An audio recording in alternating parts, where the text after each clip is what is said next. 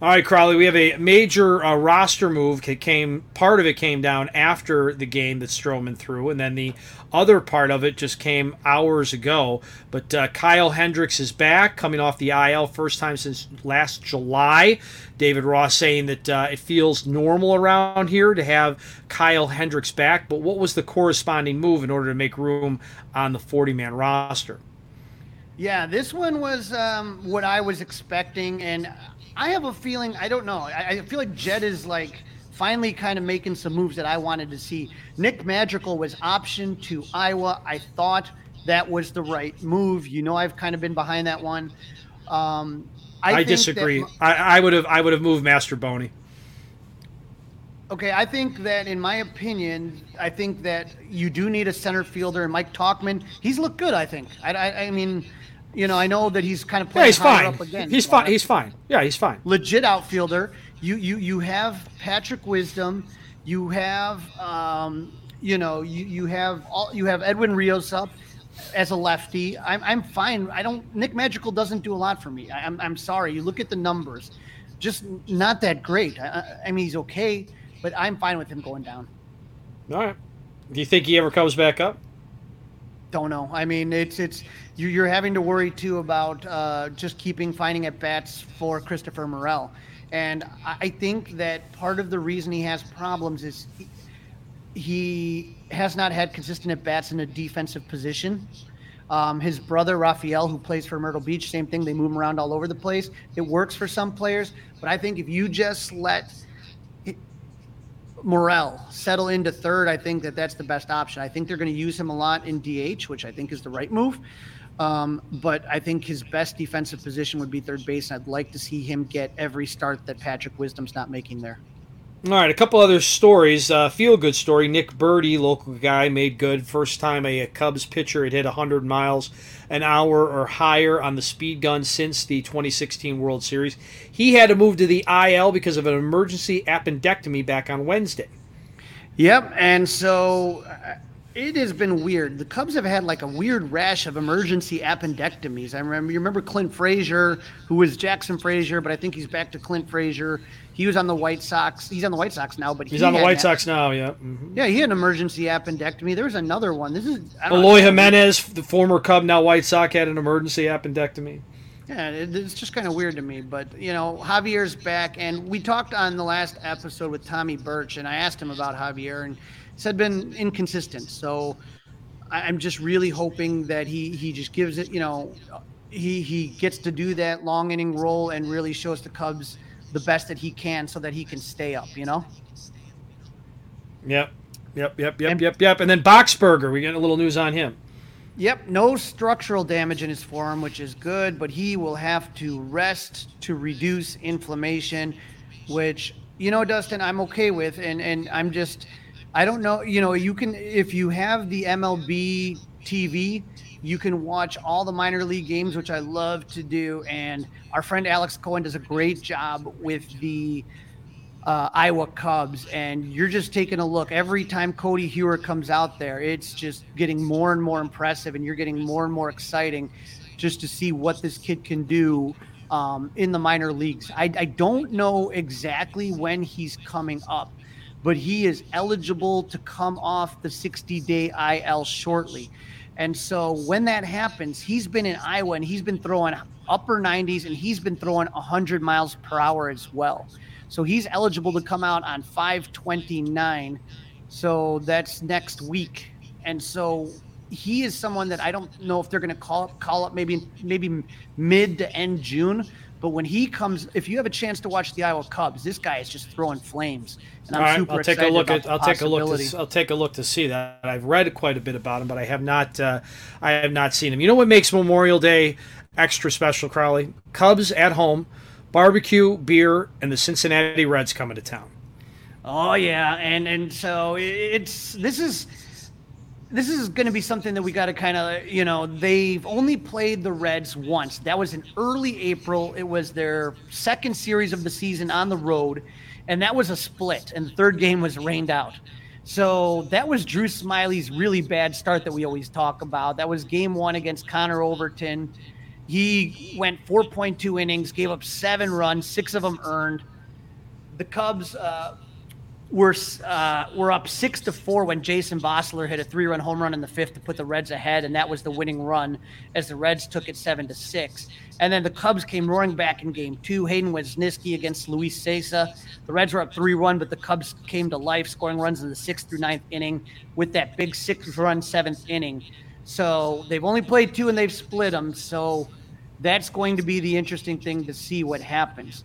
When we look at the standings now, it's the Cardinals, as we talked about last time, were for a split second ahead of the Cubs, but now the Cubs have very carefully retaken the lead. They're 22-25, with the Cardinals right behind them at 23-29, and Cincinnati in last place, 21-29.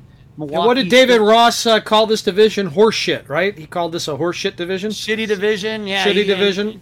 He's right, and because as bad as the Cubs have played in May, they are 4.5 games back of the Brewers. They're just 2.5 games back from the Pirates, and they are only 2 games back in the wild card. So they're very much in this, Dustin. Far from over, Crawley. Far from over. All right. What about any key guys that the Reds added or lost? Well, they added Will Myers, infield outfielder. They added Luke Weaver, right-handed pitcher. Luke Maile, catcher. Kevin Newman, notorious. Hello, Newman. Yep, he's back. And then infielder Nick Solik, and they lost infielder Kyle Farmer. So hopefully, this is. We were surprised at how well the Cubs have done, and they're going for the sweep tonight. They really need to do damage against these Reds. Absolutely. Yep. You got to win 3, maybe even all. You got to win this series. No doubt about it. You got to win this series. Just so our listeners are aware, the Reds split a 4-game series at home with the Cardinals, who were really hot. So, baseball is just a funny sport, man. Like sometimes you get hot, sometimes things go your way. I'm just hoping that the Cubs are hot right now and can continue playing like they've been playing lately and getting those runners in scoring position in. All right, Crawley, as God would intend it, Game 1 Friday is a day game, right? Friday, 1:20, and get your beer bet and sit in the bleachers. Justin Steele, 6-1 with a 2.20 ERA versus Hunter Green, 0-4 with a 4.68 ERA. And this is, Dustin, this is something that having Kyle Hendricks does, is it just gives you so much more depth. And so Justin Steele, who is now 6-1 with a 2.20 ERA. Last time against the Phillies, 6 innings pitched, 4 hits, 0 runs, 1 walk, and 6 Ks. The guy has just been answering the bell every time for the Cubs. Just phenomenal. Just enjoyed watching him pitch all year, and hopefully he can do more of the same. Yep. He's going to be taking on Hunter Green, which I think when you talk about that Steele versus Hunter Green matchup, I think that's one that Cub fans are going to be watching for a long, long time. The results really haven't been there for Green this year. He's 0-4 with a 4.68 ERA. Against the Yankees, he went 7 innings pitched, gave up 4 hits, 4 earned runs, 3 walks, and 10 Ks. He can throw some heat up there, but sometimes he can get a little wild, and that's where you can take advantage. Against Colorado, he went 4 innings pitched, gave up 9 hits, 6 earned runs, 1 walk with 8 strikeouts. So the strikeout numbers will always be high with him, but it's just a question of, the walks and the hits. You can get to him, Absolutely. Game number 2, Jameson Taillon getting a couple of extra days rest. That hopefully will be a recipe that works out, and he's taking on Brandon Williamson.